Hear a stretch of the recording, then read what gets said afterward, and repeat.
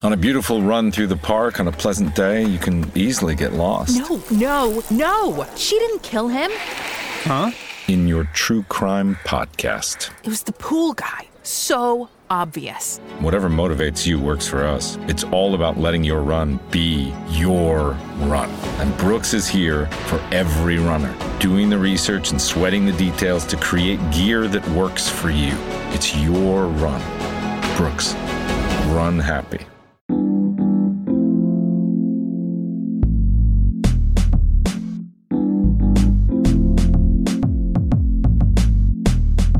Regressing to the mean since 2015, it's the Hockey PDO-cast with your host, Dmitry Filipovich.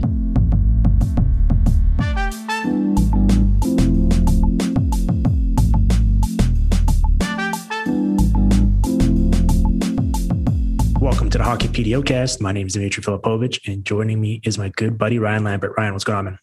What's happening?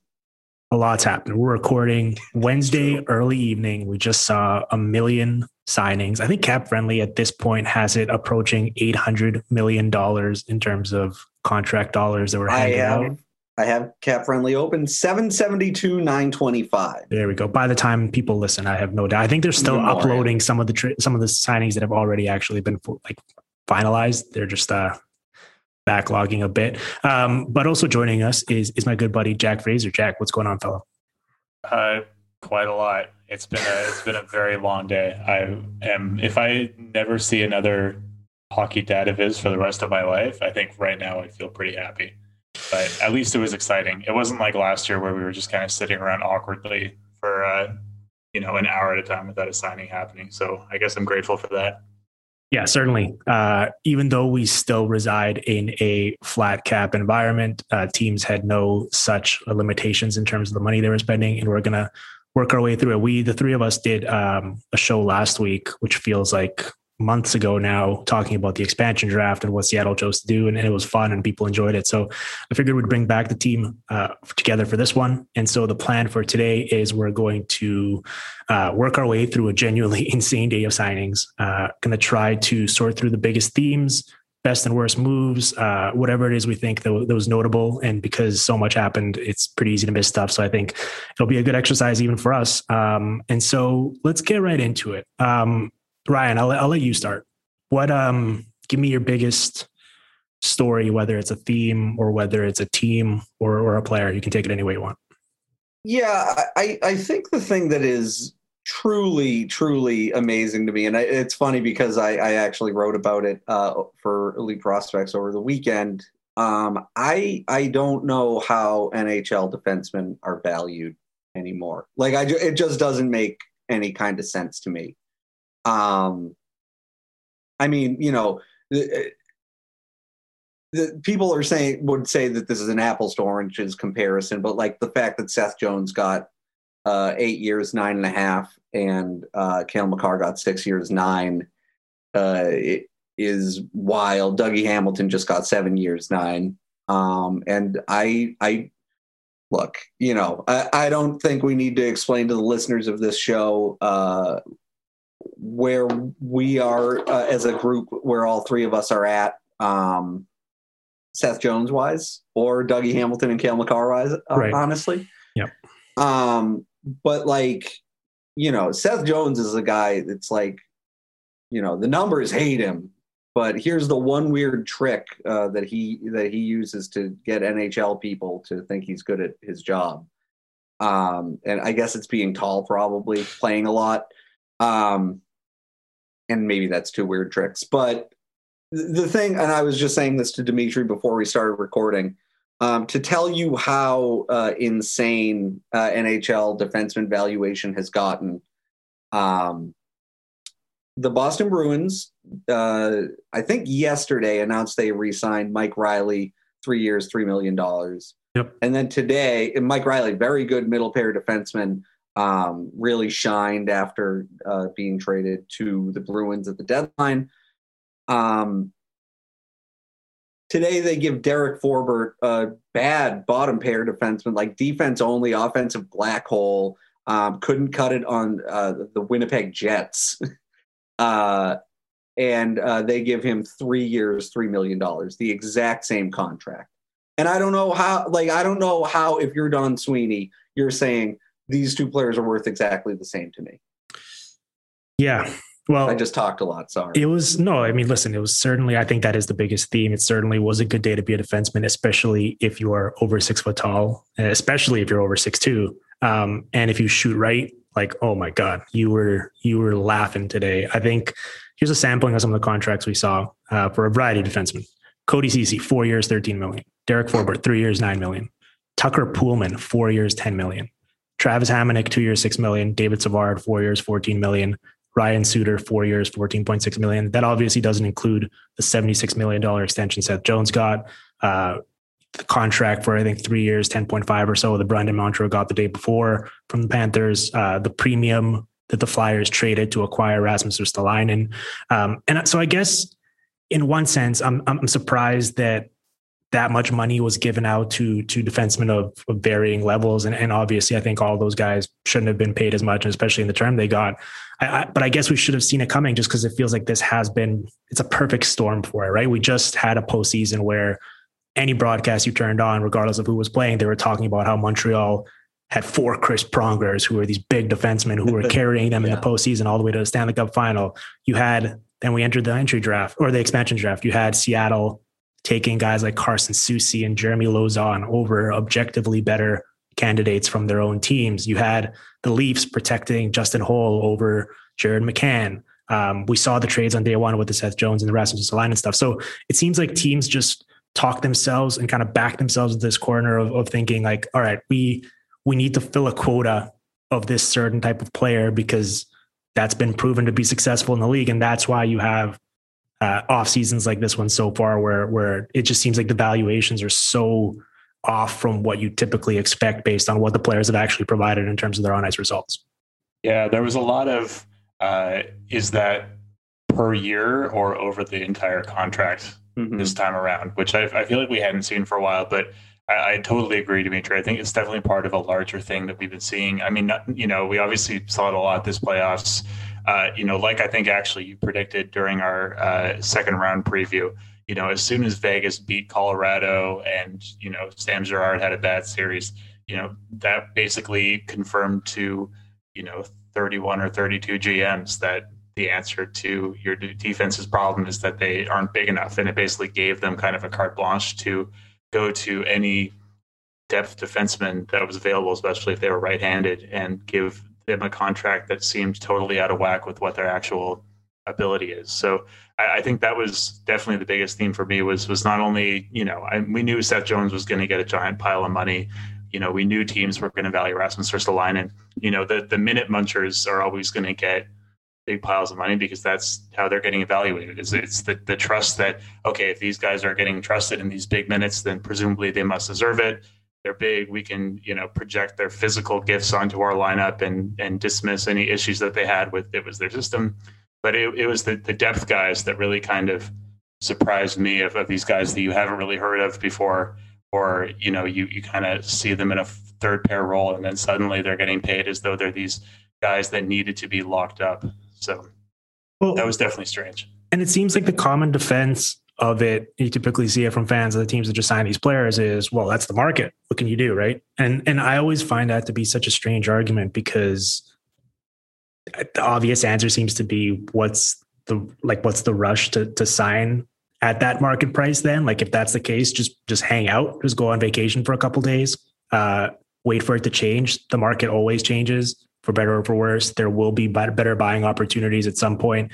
You don't need to build your team for October 13th on opening night or whatever it is on July 27th or 28th, whatever it is today. I've lost track of the days, but you're basically like, you're just admitting like, all right, well, other people, my friends are making mistakes. So I'm just going to make mistakes too, because hey, whatever, everyone's doing it. So we're going to just kind of fit in. It's so bizarre. And it's kind of such an ass backwards logic, especially in a competitive setting like the NHL and a hard cap system where you really can't afford to make dumb mistakes on depth players like this. And teams just time and time again, basically see others doing it. And they all just kind of have this pack mentality about it. Yeah. I mean, I'm looking at it right now. Like definitely there's nobody that where you look and you go, oh my God, how did this guy slip through free agency? Like the first day of free agency. But like, I don't know, can you get Ryan Murray for less than 3 years, $3 million? He's a much better defenseman than Derek Forbort. Just, yeah, he's not a right shot, I guess, but he's a good player.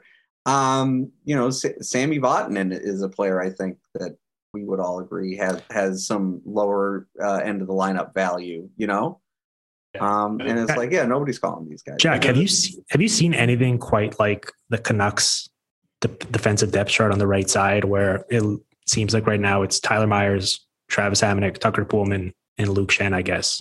Yeah, I think Madison Bowie might also still be in there. I'm not sure if he's a free agent. Yeah, it's. I mean, look, it's not making me too many friends in Canuckland right now.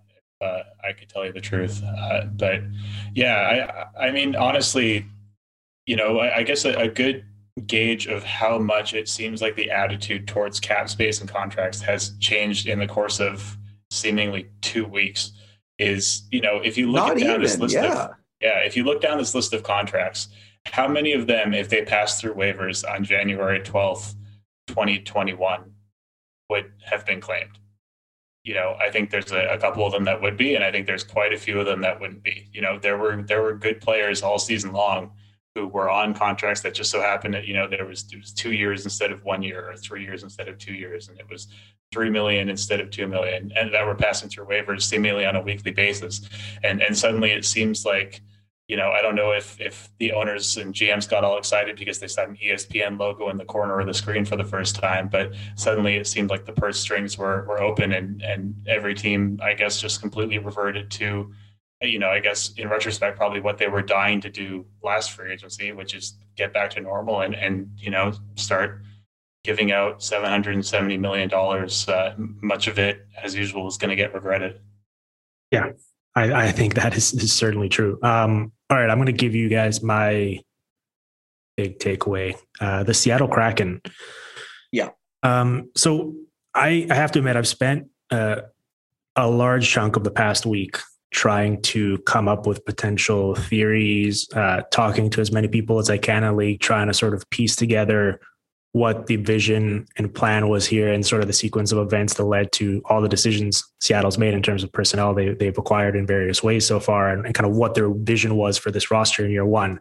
And I was hoping, leaving the expansion draft, which the three of us talked about at length on a recent podcast, we kind of came to the agreement that it made sense that they valued cap space and flexibility as much as they did. They didn't want to take on anyone else's bad contracts, really, for the most part. And we figured that either via some sort of trades down the road, they would acquire assets for the future, or maybe, disgruntled players or players that other teams just couldn't afford anymore, or they were going to go big game hunting in free agency with either Dougie Hamilton or Gabriel Landeskog or whoever else, and they were going to really bolster their team, which would have actually made sense. I think normally you'd say building through free agency isn't ideal, but just based on the personnel they'd acquired in the expansion draft, they had this interesting complementary group of low event defensive players. And if you added a couple sort of linchpin offensive threats, it could really make them an interesting team, especially in the Pacific Division.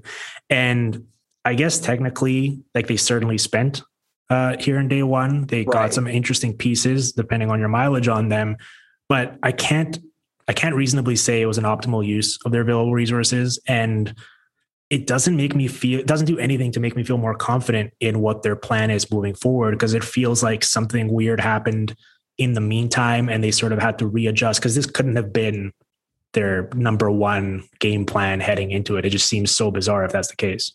Yeah.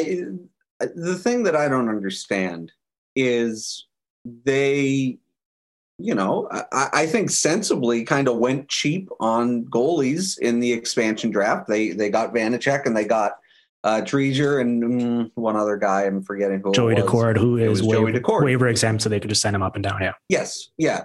And Joey Daccord, his track record even before he got to pro hockey is solid. And so it was okay, they have they're getting their ducks in a row in the crease. And then they were like, what if we gave a 29-year-old 6 years and almost $6 million and then traded one of the goalies we drafted back to the team that gave him up?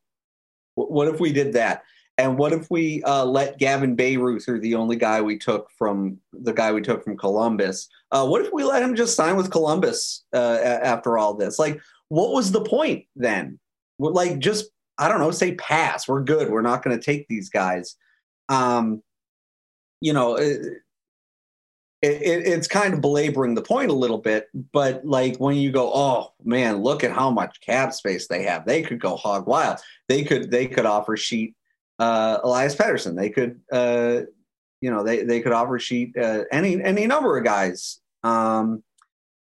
And then they were like, yeah, we're going to give Jaden Schwartz $5.5 million. And like, I don't have anything against any of these players that I'm about to say, but we're going to give Alexander Wennberg $4.5 million. We're going to give Jamie Alexiak $4.5 million. We're going to give Adam Larson $4 million. And then I said Grubauer already, right. But it's like, oh, okay. So you're just going to like spend money like a normal GM that feels like they're like, quote unquote, going for it. Okay. Yeah. I mean, because, the thing that I wrote about this, like, whatever, but right before the expansion draft, I think I said, there's no pressure on them to be like actually good because their division stinks. Right? Like they could, we said it last week, they could totally back into the third place in the Pacific with the roster they had at the end of the expansion draft. That was totally a reasonable expectation. And they said, what if we barely improved but spent $20 million to do it? It's a plan. Yeah, none of it made any sense to me at all. Like I was blown away when that Alex Wennberg contract came through. I mean, you got to remember, like Wennberg is a guy who got bought out of a contract that was essentially just this contract. Like last year, he was on 4.9 until 2023, and now he's at 4.3 until 2024. And the only difference between then and now is that he shot 20% this season, which, as always, we know is a perfectly good measure of a player's true talent, especially a guy like Alex Wennberg. The amazing thing is from 2017 to 2020, and then obviously he got bought out at the end of that run, he scored 15 goals in 198 games combined. Last year, he scored 17 goals in just 56 games. He shot 20.7%. As you said, he played 400 plus minutes with Jonathan Huberdeau, which I'm sure helped his offensive totals quite a bit. The closest comp by Dom's model is 2011-12 Ville Leino in his first year with the Buffalo Sabres. We're talking. Under what's remembered as a great contract that lived up to all the hype and certainly provided value for his team. Yeah, that one's wild. I think the Schwartz, I love his game. Wildly effective player. No, like I'm not trying to slight his game. I don't think he's a $5.5 million. No, well, here for 5 years, he's a 29-year-old who's missed extended periods of time in 4 of the past 6 years, and whose shot generation rates have been cratering progressively over the past 3 years. And his closest comp, I think, or one of the close comps, is Louis Eriksson when he signed his Canucks deal. Like it's like I'm just struggling to come to terms with the rationale here, because we praise them for understandably passing on bad contracts that other teams had signed. And then they just use that flexibility to go ahead and just sign their own bad contracts a week later. We'll use the same waivers test. I mean, if these 3 contracts were available to Seattle in the expansion draft, would we have sat down last week and said that they should have taken them? I think probably not. Grubauer is like the one Grubauer's a maybe.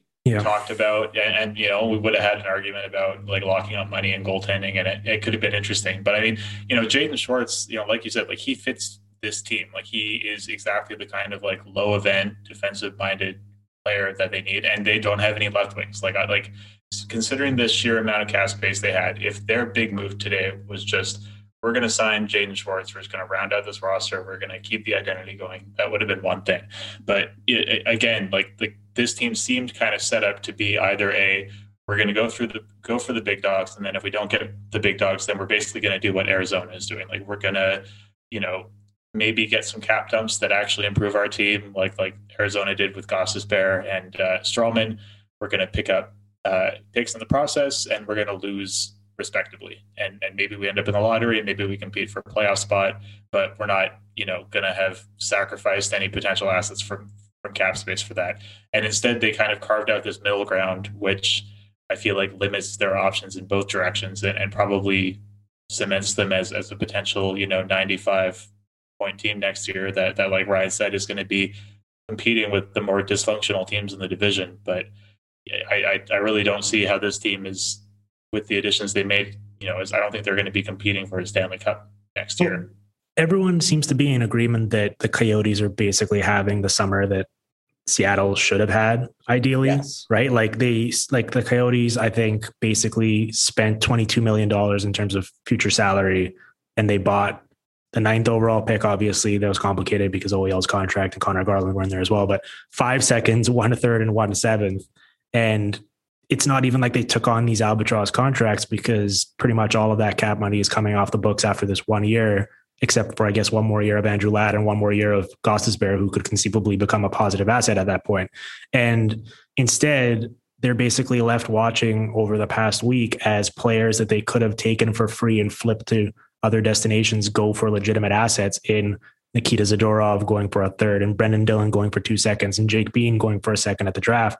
Instead, they either just punted it by taking Gavin Bayreuther and John Quenneville. And I think the Washington one is just a wild example to me. I understand that they probably didn't think that they were going to get Philip Grubauer, so that's why they took Vitek Vanacek, and then their plans kind of changed. But optically, for them to take Vanacek and then send him back to Washington for a 2nd, while they could have just taken Dillon and flipped him to Winnipeg for 2 seconds, is like just a classic example of either not understanding the market, or not doing your due diligence, or just misplaying your hand. Like it's one of those for sure. Yeah. And that's disappointing. Yeah. I mean, the thing that's wild is they're now spending, an expansion team is spending $9.5 million on goaltending.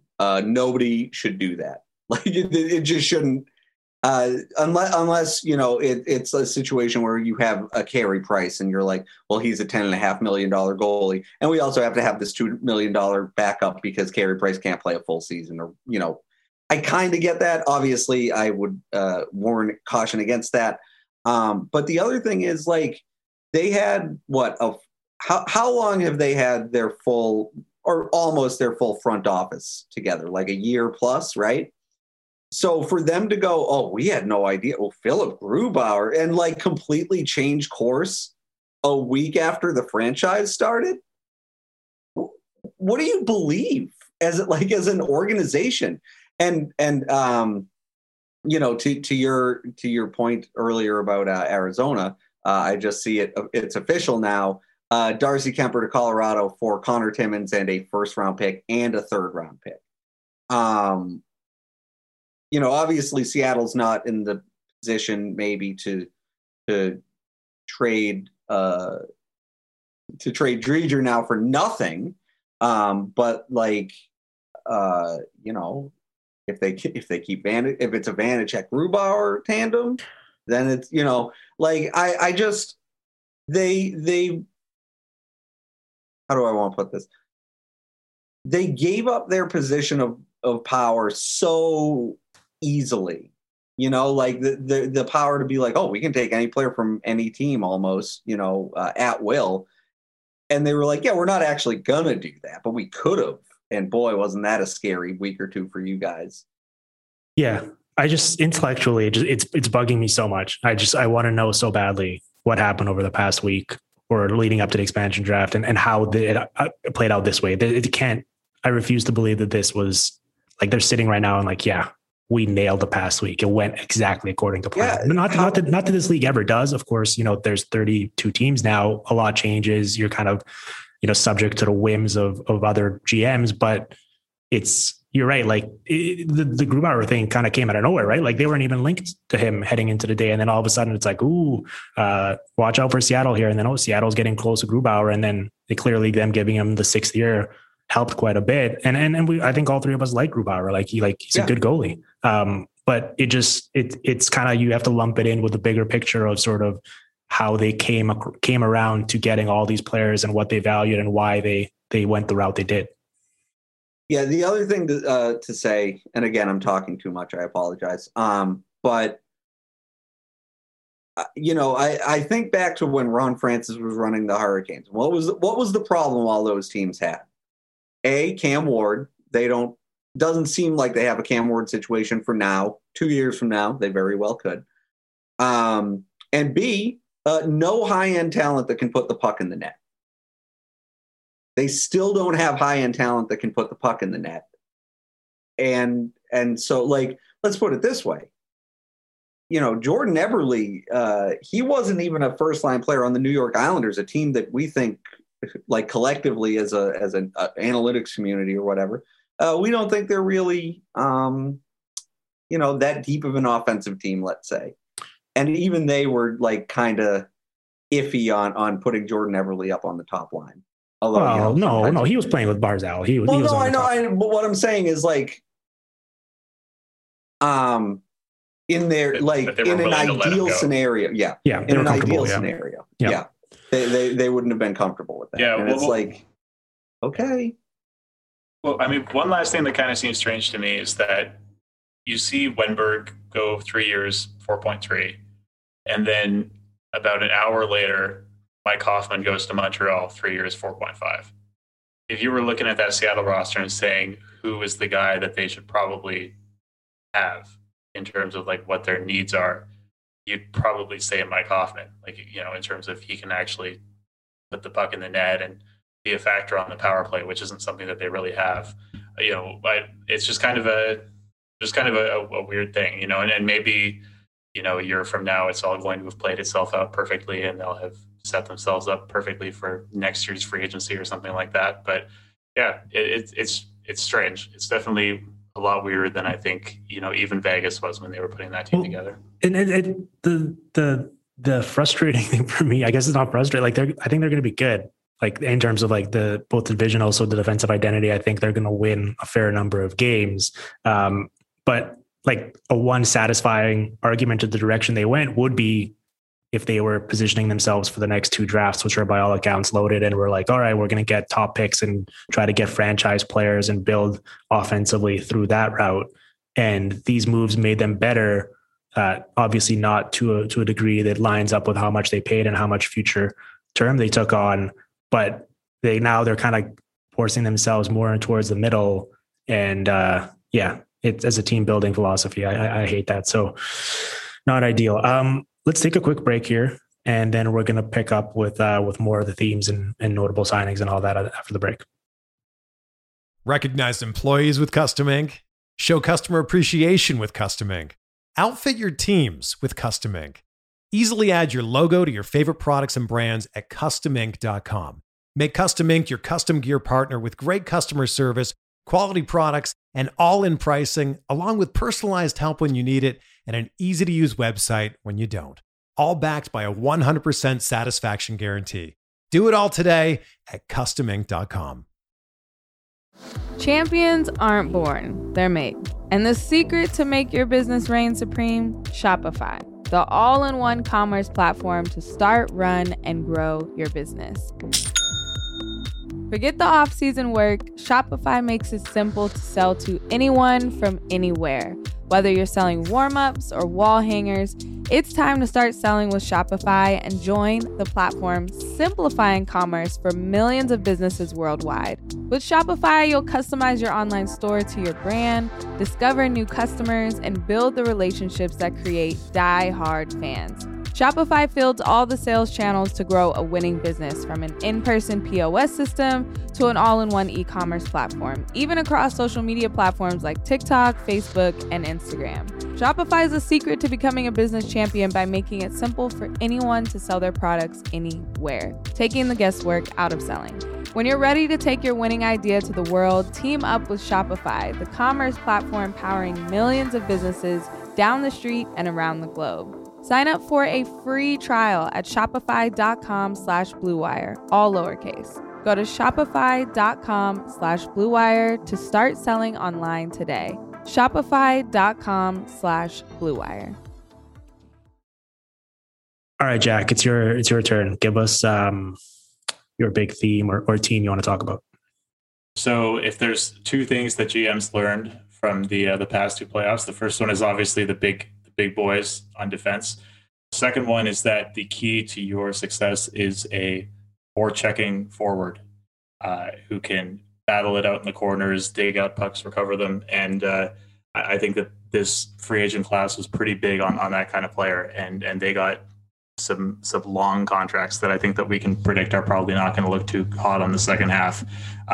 Talking about specifically Blake Coleman being an obvious one, Zach Hyman being another. And I think you could even talk yourself into Gabriel Landeskog being a third guy on that list in terms of three guys who play the type of game that we have learned in the past doesn't tend to age too well across the players' 30s. Who nonetheless, I think, managed to get themselves some pretty long-term deals that teams are probably thinking in a pretty win-now perspective about.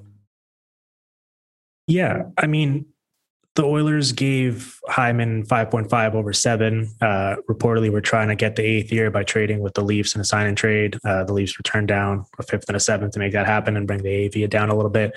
I think there is an important distinction because on Hyman in terms of, I think he's going to be really good on next year's Oilers and he's actually going to help them quite a bit. And he's sort of the right type of player.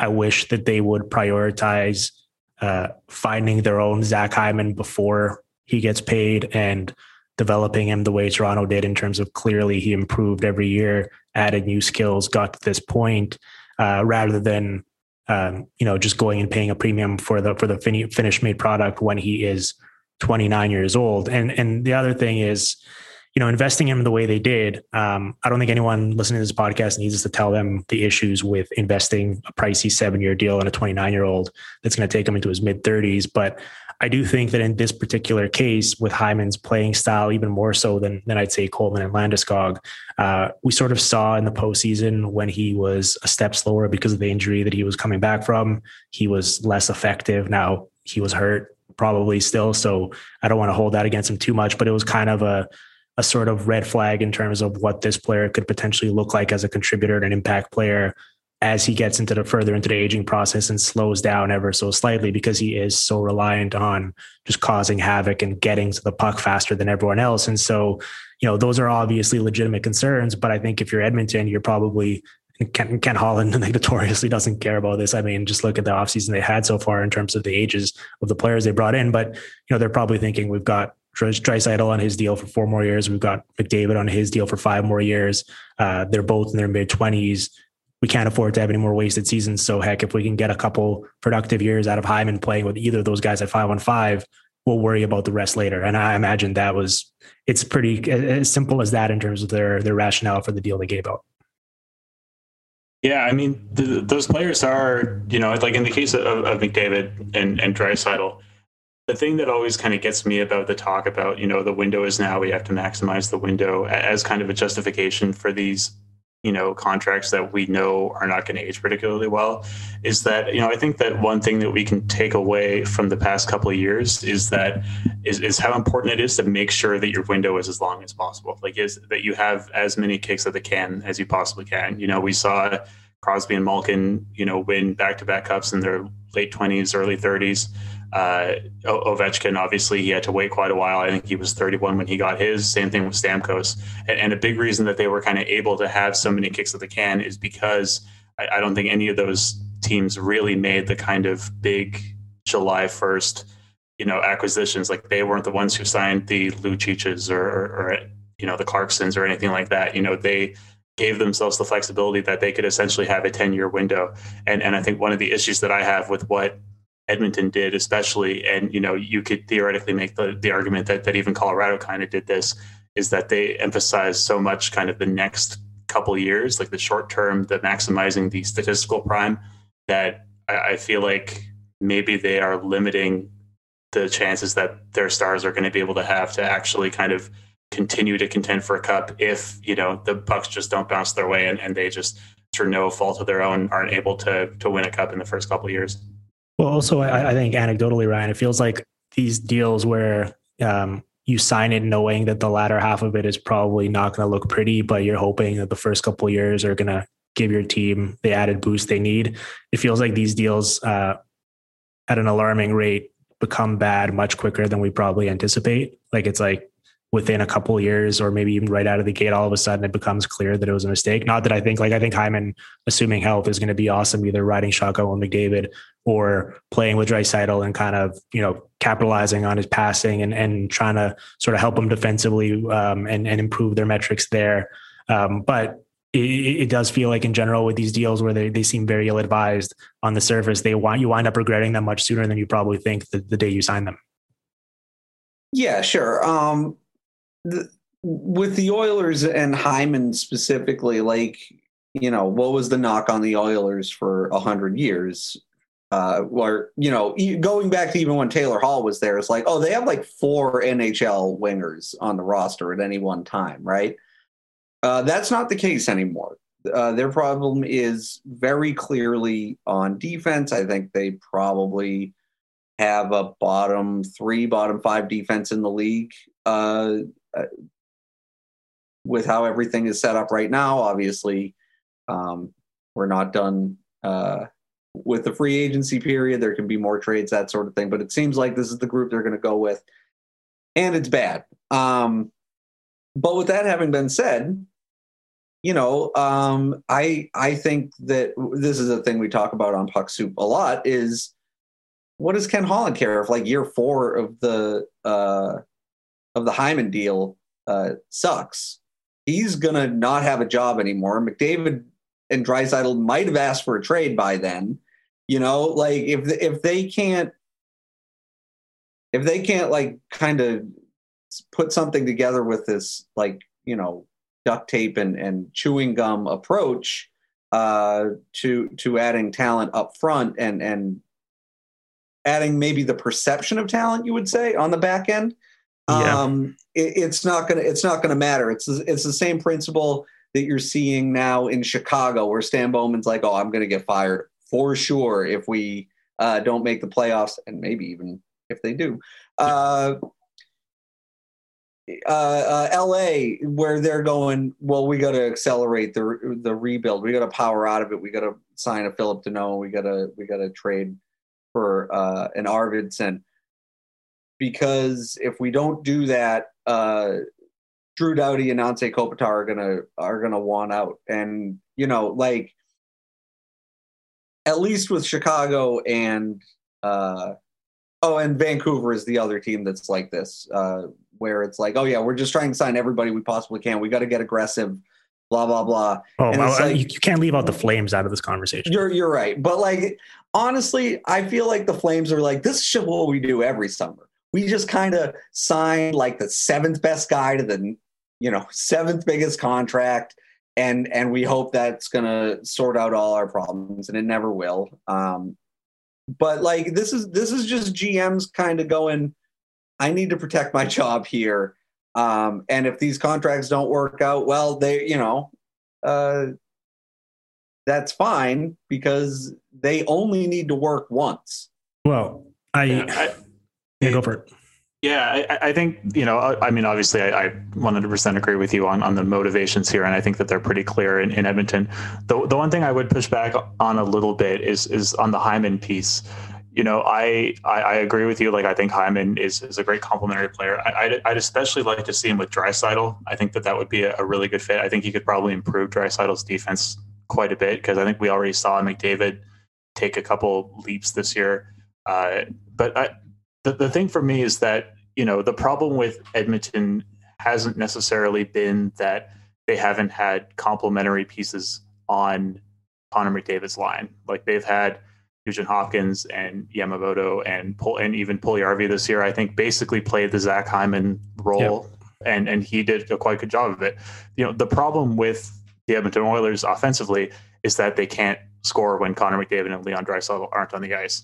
And I would question what Zach Hyman does to solve that. He that's a great might help them be a little bit better when those two players are on the ice.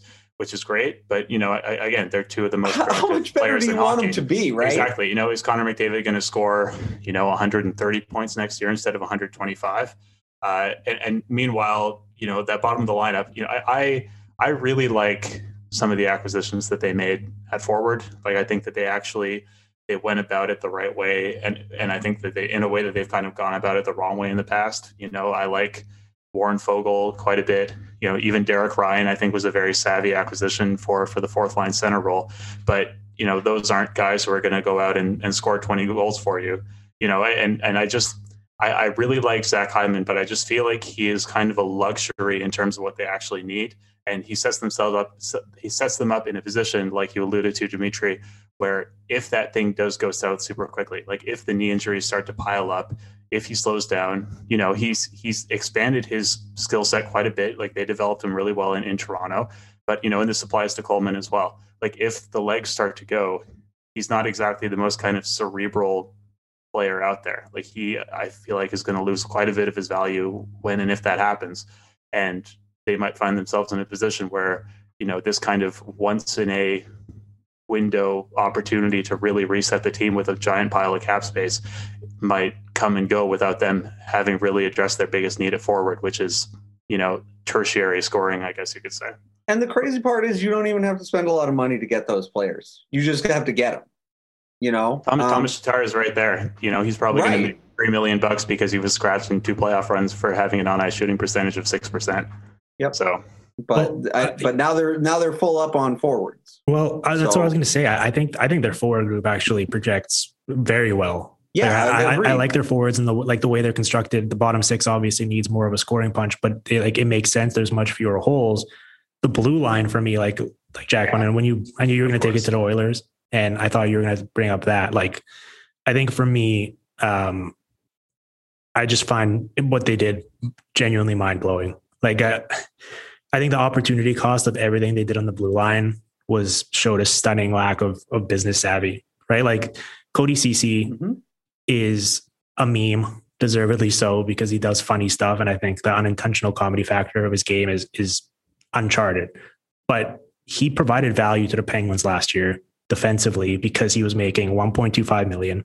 And because they basically used him as like their fifth most frequently used defenseman against the other team's bottom six. And they got respectable numbers out of him. And that's great.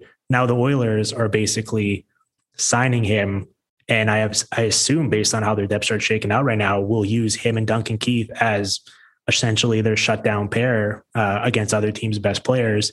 And that brings up a variety of issues, from the fact that they're going to get just eaten alive off the rush to how many times are we going to see just possessions end in the offensive zone for the Oilers because McDavid or Draisaitl will pass it back to one of these guys and they just fired into the other team's shin pads or missed the net wildly. Like, it just, in terms of constructing complementary players to how this team should be playing and what they should be doing, I can't come up with a justification for why they did what they did on the blue line.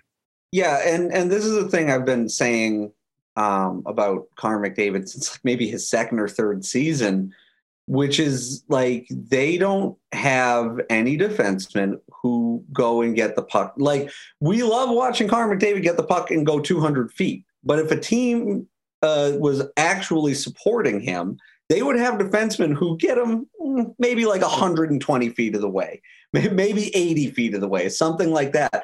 But the fact that Connor McDavid has to go up and down the ice, up and down the ice, up and down the ice, like, he's going to run out of steam. He could do it for 56 games this year and look really good doing it. And, I'm not saying like he's out of shape or anything like that, but like, it's just, it takes a physical toll, and you can't do what Connor McDavid did this season every single night in an 82 game season. It's just impossible. So, like, to your point about, okay, I think we all like Darnell Nurse pretty good. He's a good player. Interested to see who they put next to him. But I think he himself is a good player who kind of does that thing that I was just talking about. Now, when Darnell Nurse is off the ice, what happens? Well, here's what they're going to do. They're going to give Tyson Barrie premium offensive minutes, because he scored a lot of points last year, which is in turn going to block Evan Bouchard, who probably could do a very similar act to that for a fraction of the price. And then because they signed Cody Ceci, they felt empowered to trade Ethan Bear, who was also a good player making peanuts, who was a good asset moving forward. And so like, that's what when I say the opportunity cost, they basically, the players they acquired or the players they signed here, just like it was like a kind of this domino effect of, oh, we're going to make one questionable move here and it's going to lead to a series of bad ones. And now they come out of this with this blue line where, Jack, like, do you have them as the 32nd ranked blue line in terms of your roster builder? Yeah. It's not pretty. Like, and it's like a sub replacement level blue line, which is not something that was a thing last year, like even with the worst teams. Yeah, I mean it's a nightmare. And Ryan, like what you're alluding to, the McDavid going up and down the ice and Draisaitl going up and down the ice, like that's why their defensive numbers have always been so bad, is because they are carrying the puck end to end. Because they have so much speed, they end up behind the net. The rush goes the other way, and who are they facing? It's Tyson Barrie and Darnell Nurse and et cetera, et cetera. And so and they get preyed on that way. And if the Oilers were going to do an expensive renovation of their blue line this year, it would have made sense for them to specifically target players who can defend the rush, like in recognition of, okay, this is the way that McDavid and Draisaitl score points is by counterattacking. We need to make sure that when the puck goes the other way, we're going to be all set. And instead of thinking towards that, now they have, I think, Dimitri, you're right to say that CC and Keith are going to be the shutdown pair, because, we saw Nurse and Barrie get fed essentially all the minutes with McDavid last year. Like that was, I think Barrie literally played something like 84% of his minutes with McDavid or Draisaitl last year. I think he scored 1 point without either of them on the ice. So I think it's would be unrealistic to suggest that they're going to be used in the matchups, which means that you end up with Duncan Keith, who can't defend his blue line to save his life anymore, and Cody Ceci, who maybe has taken some positive steps in that regard, but I wouldn't really want to, see things going downhill towards him too often. And that's, I think, a recipe for disaster. And like you said, with the opportunity cost, can you confidently say that the Oilers are better off right now than they would be if their top four was Darnell Nurse and Ethan Bear and Caleb Jones and Evan Bouchard? And that's $15 million cheaper. And if you say, that probably doesn't look like too good a blue line, there are much better ways to spend $15 million than on the collection of guys that they got. So it is baffling. And I hate that we have to keep ragging on the Oilers, because it seems like every time I'm on the podcast, it always lines up with some inexplicable transaction they've made. But right, Ken Holland's been on one. Easy.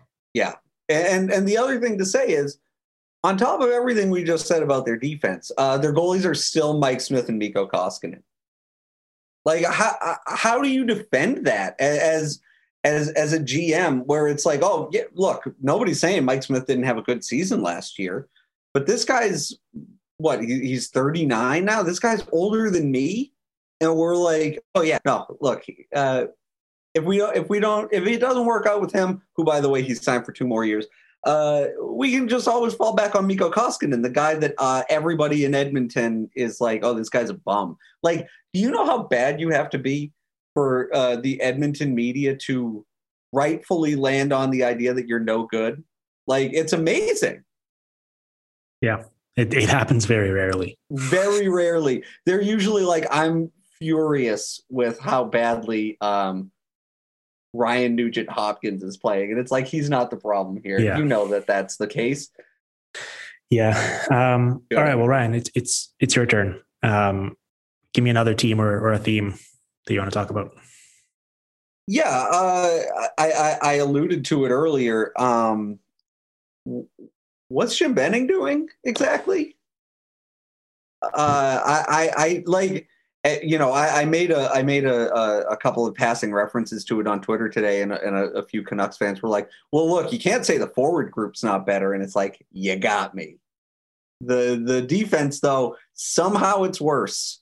I don't, are we gonna be in year 10 of the rebuild, like next March or April? Yeah, we're getting there. Yeah, I mean, I thought they had a series of logical moves in terms of shedding the salary that they did. And I like the bet on Halak. It was very low risk, even though he had a bad year last year. Sure, why not as a backup for that price? Yes. And only to 1 get year. out from under Holtby too. Yeah, of course. Yeah. And then they turn around and then just spend a good chunk of those savings on Hamonic and Pullman and just are like wipe their hands. They're like, all right, we're set on the right side here. And it's mystifying. I did a full podcast recently with Harman Dial about it. So I don't have any other Canucks thoughts. Do you, Jack, or do you want to just move on to a different team? I think the parallel with the Oilers is very interesting because, like we alluded to, like the projection has the Oilers forward group at sixth in the league and their defense at 32nd. It has the Canucks at ninth best forward group and the 31st defense core. Like, it really is kind of an interesting parallel of how the Canucks made interesting acquisitions like Dickinson and Garland that I think plug in really nicely, and then just matched it by taking a defense that was already, arguably the worst in the league last year and somehow making it project worse. And the sense that I'm getting from every single angry Canucks fan who bombards me with messages whenever I point any of this out is that they have hired a new assistant coach to focus on the defense next year, Brad Shaw from Columbus, who, from what I've been informed, is going to wave a magic wand in Vancouver and turn all of their bad defensemen into good defensemen again. Well, so I mean, it's possible.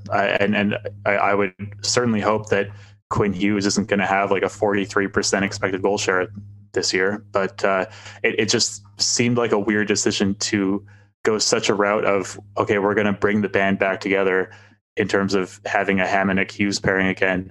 And then we're also going to have Ekman Larson and Myers as a pairing. And then Pullman is the guy that we're going to put on our bottom pair. Like, just none of it makes any sense to me. Yeah. Like two things. Brad Hunt coming out of Columbus. Bradshaw. Okay. Or Bradshaw. Brad Hunt is a Brad Hunt did sign with the Canucks though. He did. Yes. That's why I'm literally looking at their cap friendly page and I saw his name as I was saying that. Bradshaw, okay, he's coming. He's going to fix the defense. Yeah, how'd that work out for Columbus last year? Seth Jones was just doing the media rounds, going, "Oh, I was terrible. I was really bad this year. I don't know what happened." Everybody in Columbus had a career worst year last year. So that guy's gonna fix this group. And then the other thing, and this really, I mean, if you ever needed a quote to sum up the Jim Benning experience, right? When they say, what's the plan for Oliver Ekman Larson? What, you just acquired this, you gave up quite a bit to acquire this defenseman. What do you think? And his quote, I don't have it in front of me, but paraphrasing, was, yeah, I don't really know why his plus minus was so bad last year, but I think we'll figure it out. And it's like that to me is just exactly what Jim Benning is all about, where it's like, you know what? I have these preconceived notions.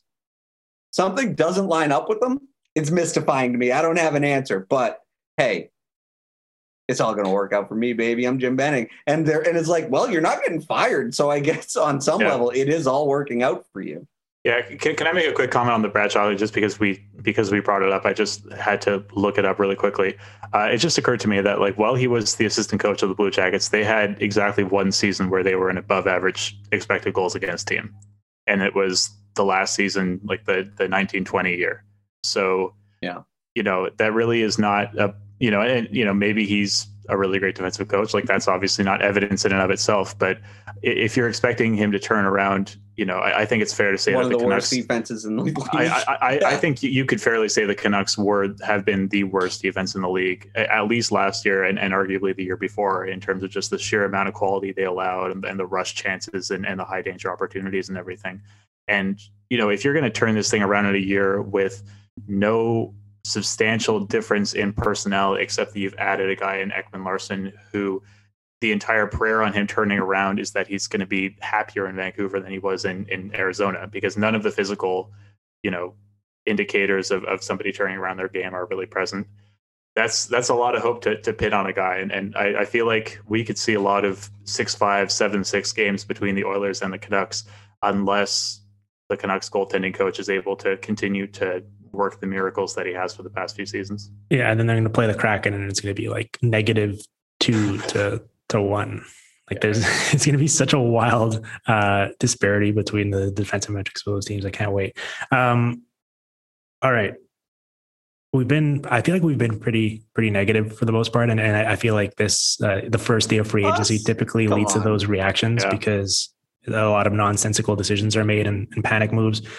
I want to give the Lightning some love because I joked on Twitter about how the salary cap is kind of just like, it's mostly a suggestion. And it was obviously partly in jest, but I do believe that it only really limits you as much as your own sort of creativity or ambition does. And so the Lightning just every year, it seems like we're wondering what's going to happen. Oh, they're going to be up against it this time. And then a lot of times it is, for whatever reason, them finding a way to talk a team into helping them out. And most recently, they get the Blackhawks to take Tyler Johnson's $5 million salary over the next 3 years off their hands, are going to be fine now, pretty comfortable. And also, they go whatever, they add Pierre-Edouard Bellemare, they add Brian Elliott, they add Zach Bogosian, whatever, all for cheap, nice little depth pieces.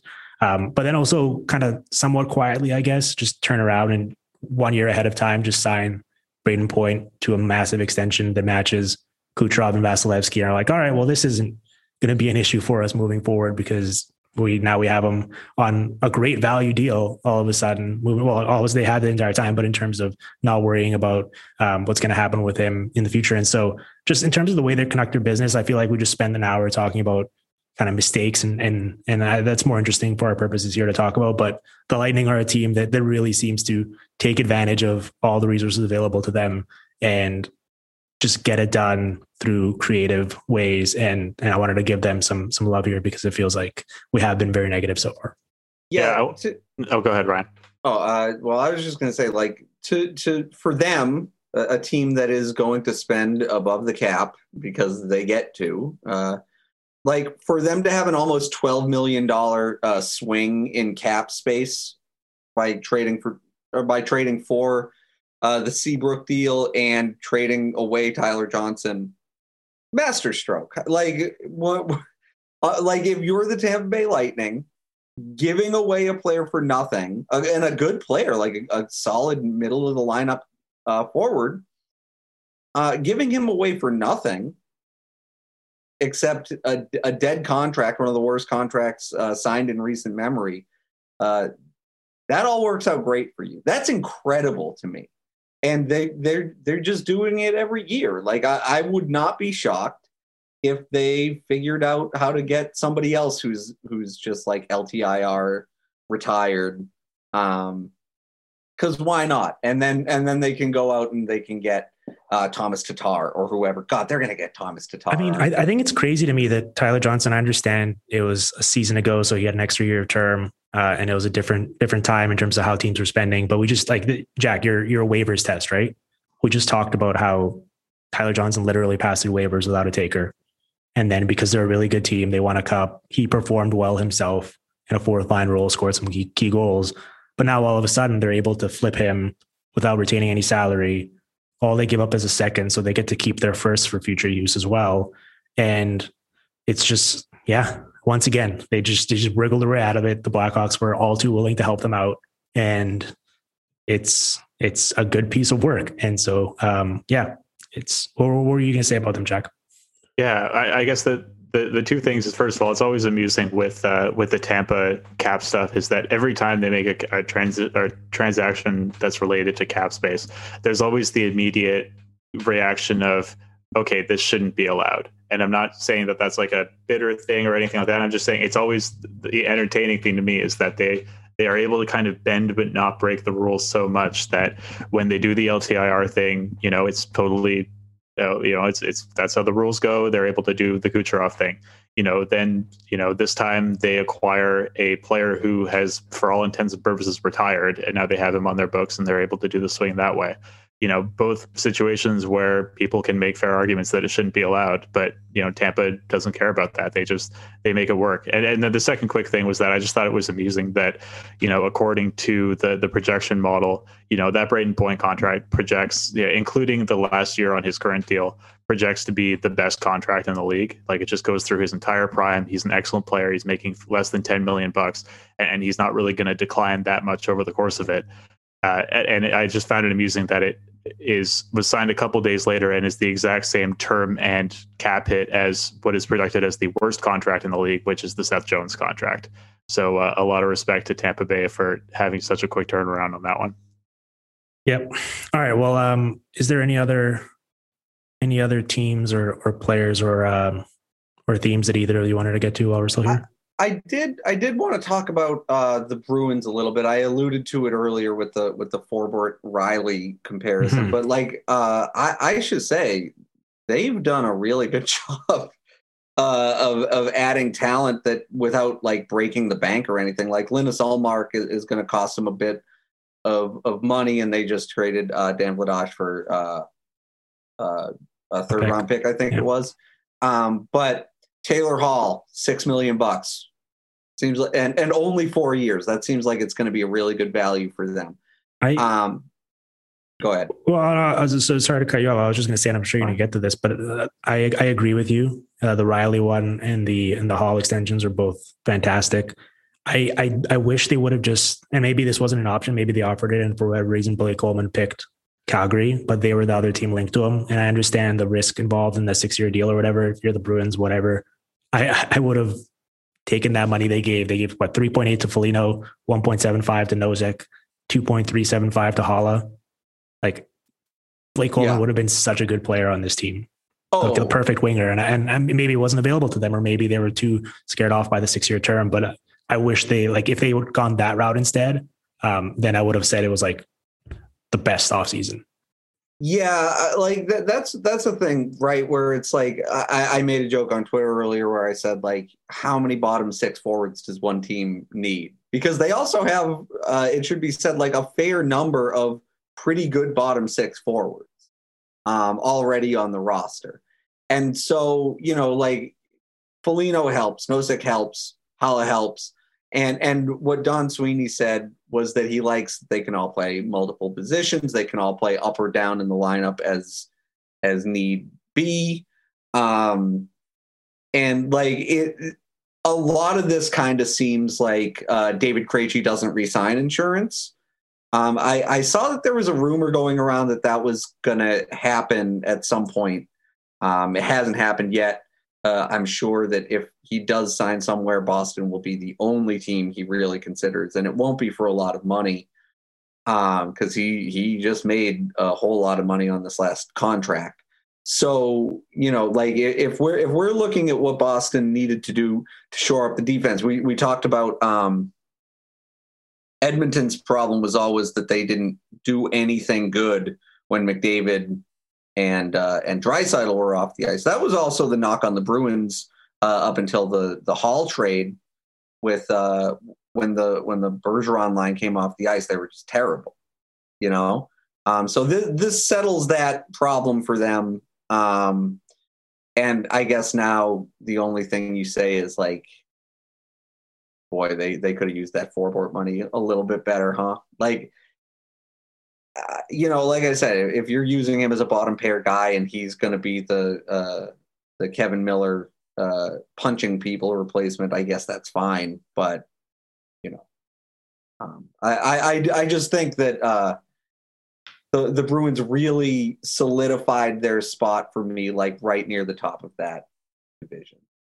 Yeah, I agree with Dimitri. I really would have liked to see Coleman go there, or even like I had the Islanders as kind of an interesting fit for him. I thought he would have done really, really well there. I think it is just kind of just disappointing to see Coleman go to Calgary. I think just, he's such kind of a playoff type player. We saw him kind of excel in that situation where he was, I think arguably the missing piece on those Tampa teams that really kind of helped everything click into place.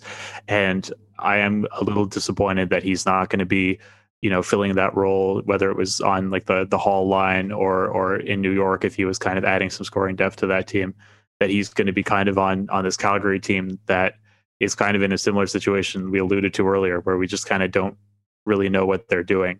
I agree with Ryan. I like some of the pieces that Boston added in the bottom six. Some of them I thought were a bit of a stretch. That Foligno's second year might be a little dicey, but overall, I think Boston did what they had to keep up with the pack, because they were at risk of being left behind. And even if maybe that Ullmark deal is a little risky, I think that considering what Florida's done, and then obviously Tampa Bay and Toronto are still kind of trending to be strong contenders, I don't think Boston really had a choice but to push in all their chips while the Marchand, Bergeron, Pastrnak line is still the best in the league. Yeah, no, I agree with that. On the Coleman thing, it's funny, like everyone the Flames added has good like defensive impacts, but it's such a Daryl Sutter thing. They're just like doubling, tripling, and quadrupling down on it. And I guess like the one saving grace is I'm really interested if they do play like Coleman, Mangiapane, and Backlund or something as a line like that. That's going to be one buzzsaw of a line. So I love Coleman, the player, but yeah, you're right. We'll see on the Islanders. They would have been an interesting fit for them. They've been in very Lou Lamoriello fashion, very, very quiet, just lurking in the shadows. And it seems like they're going to bring back Palmieri and probably do a bunch of other stuff. So we will see on that. All right, let's get out of here. I need to lay down. I need to have a couple beers. It's been a very, very long day over here. We don't have to do the modesty where we're like, oh, people should go check out EP Rinkside. People have to go check out EP Rinkside. If they're listening to this podcast, they should do so. We have an unreal amount of great content up there. And if you're interested in signing up and you want a promo code for it, feel free to hit any of us up and we'll help get you sorted on that. So guys, it was a blast. I'm glad we got to do this. Thanks for taking the time at the end of a very crazy day. And we're going to check back in at some point with both of you. All right. Sounds good. Have a good one, bud. All right, that's going to be it for today's episode of the Hockey PDOcast. Thanks as always for listening. Hopefully you enjoyed our conversation about day one of the free agent spending period. There was obviously a ton to get to and a bunch of different moves to discuss, and we tried our best to balance it out and cover as much of it as we could. But here on the PDOcast, sometimes we get bogged down with one topic and we wind up spending way too long with it, and hopefully that's part of the charm. But it doesn't serve us the best for shows like this where there is just so much to get around to. So I promise the plan is over the next couple of days we will do another show all about free agency with another pair of guests where we try to cover the stuff we haven't yet so far and put a bow on all the moves that we've been seeing. It has been a crazy week in the NHL. There has been so much to discuss in terms of player movement and trades and analysis, and with all the drafts and stuff as well. So we have done 6 shows, I believe, now over the past 7 days, and hopefully you've enjoyed them. If you haven't listened yet, certainly go back into the feed and check them out. Hopefully they're still timely and hold up. We will be back in the next couple of days, as I said, so look forward to that. In the meantime, if you have been enjoying all the new PDOcasts, please consider helping us out by leaving a quick little rating and review. Just smash that 5-star button. Leave a quick little blurb if you have time about what you enjoy about the show or why you recommend people check it out if they haven't done so yet. Thank you to those of you that have left a rating and review so far. It's all greatly appreciated. And thank you to those of you that will do so moving forward. We'll be back in a couple days here. Thanks for listening. And until then.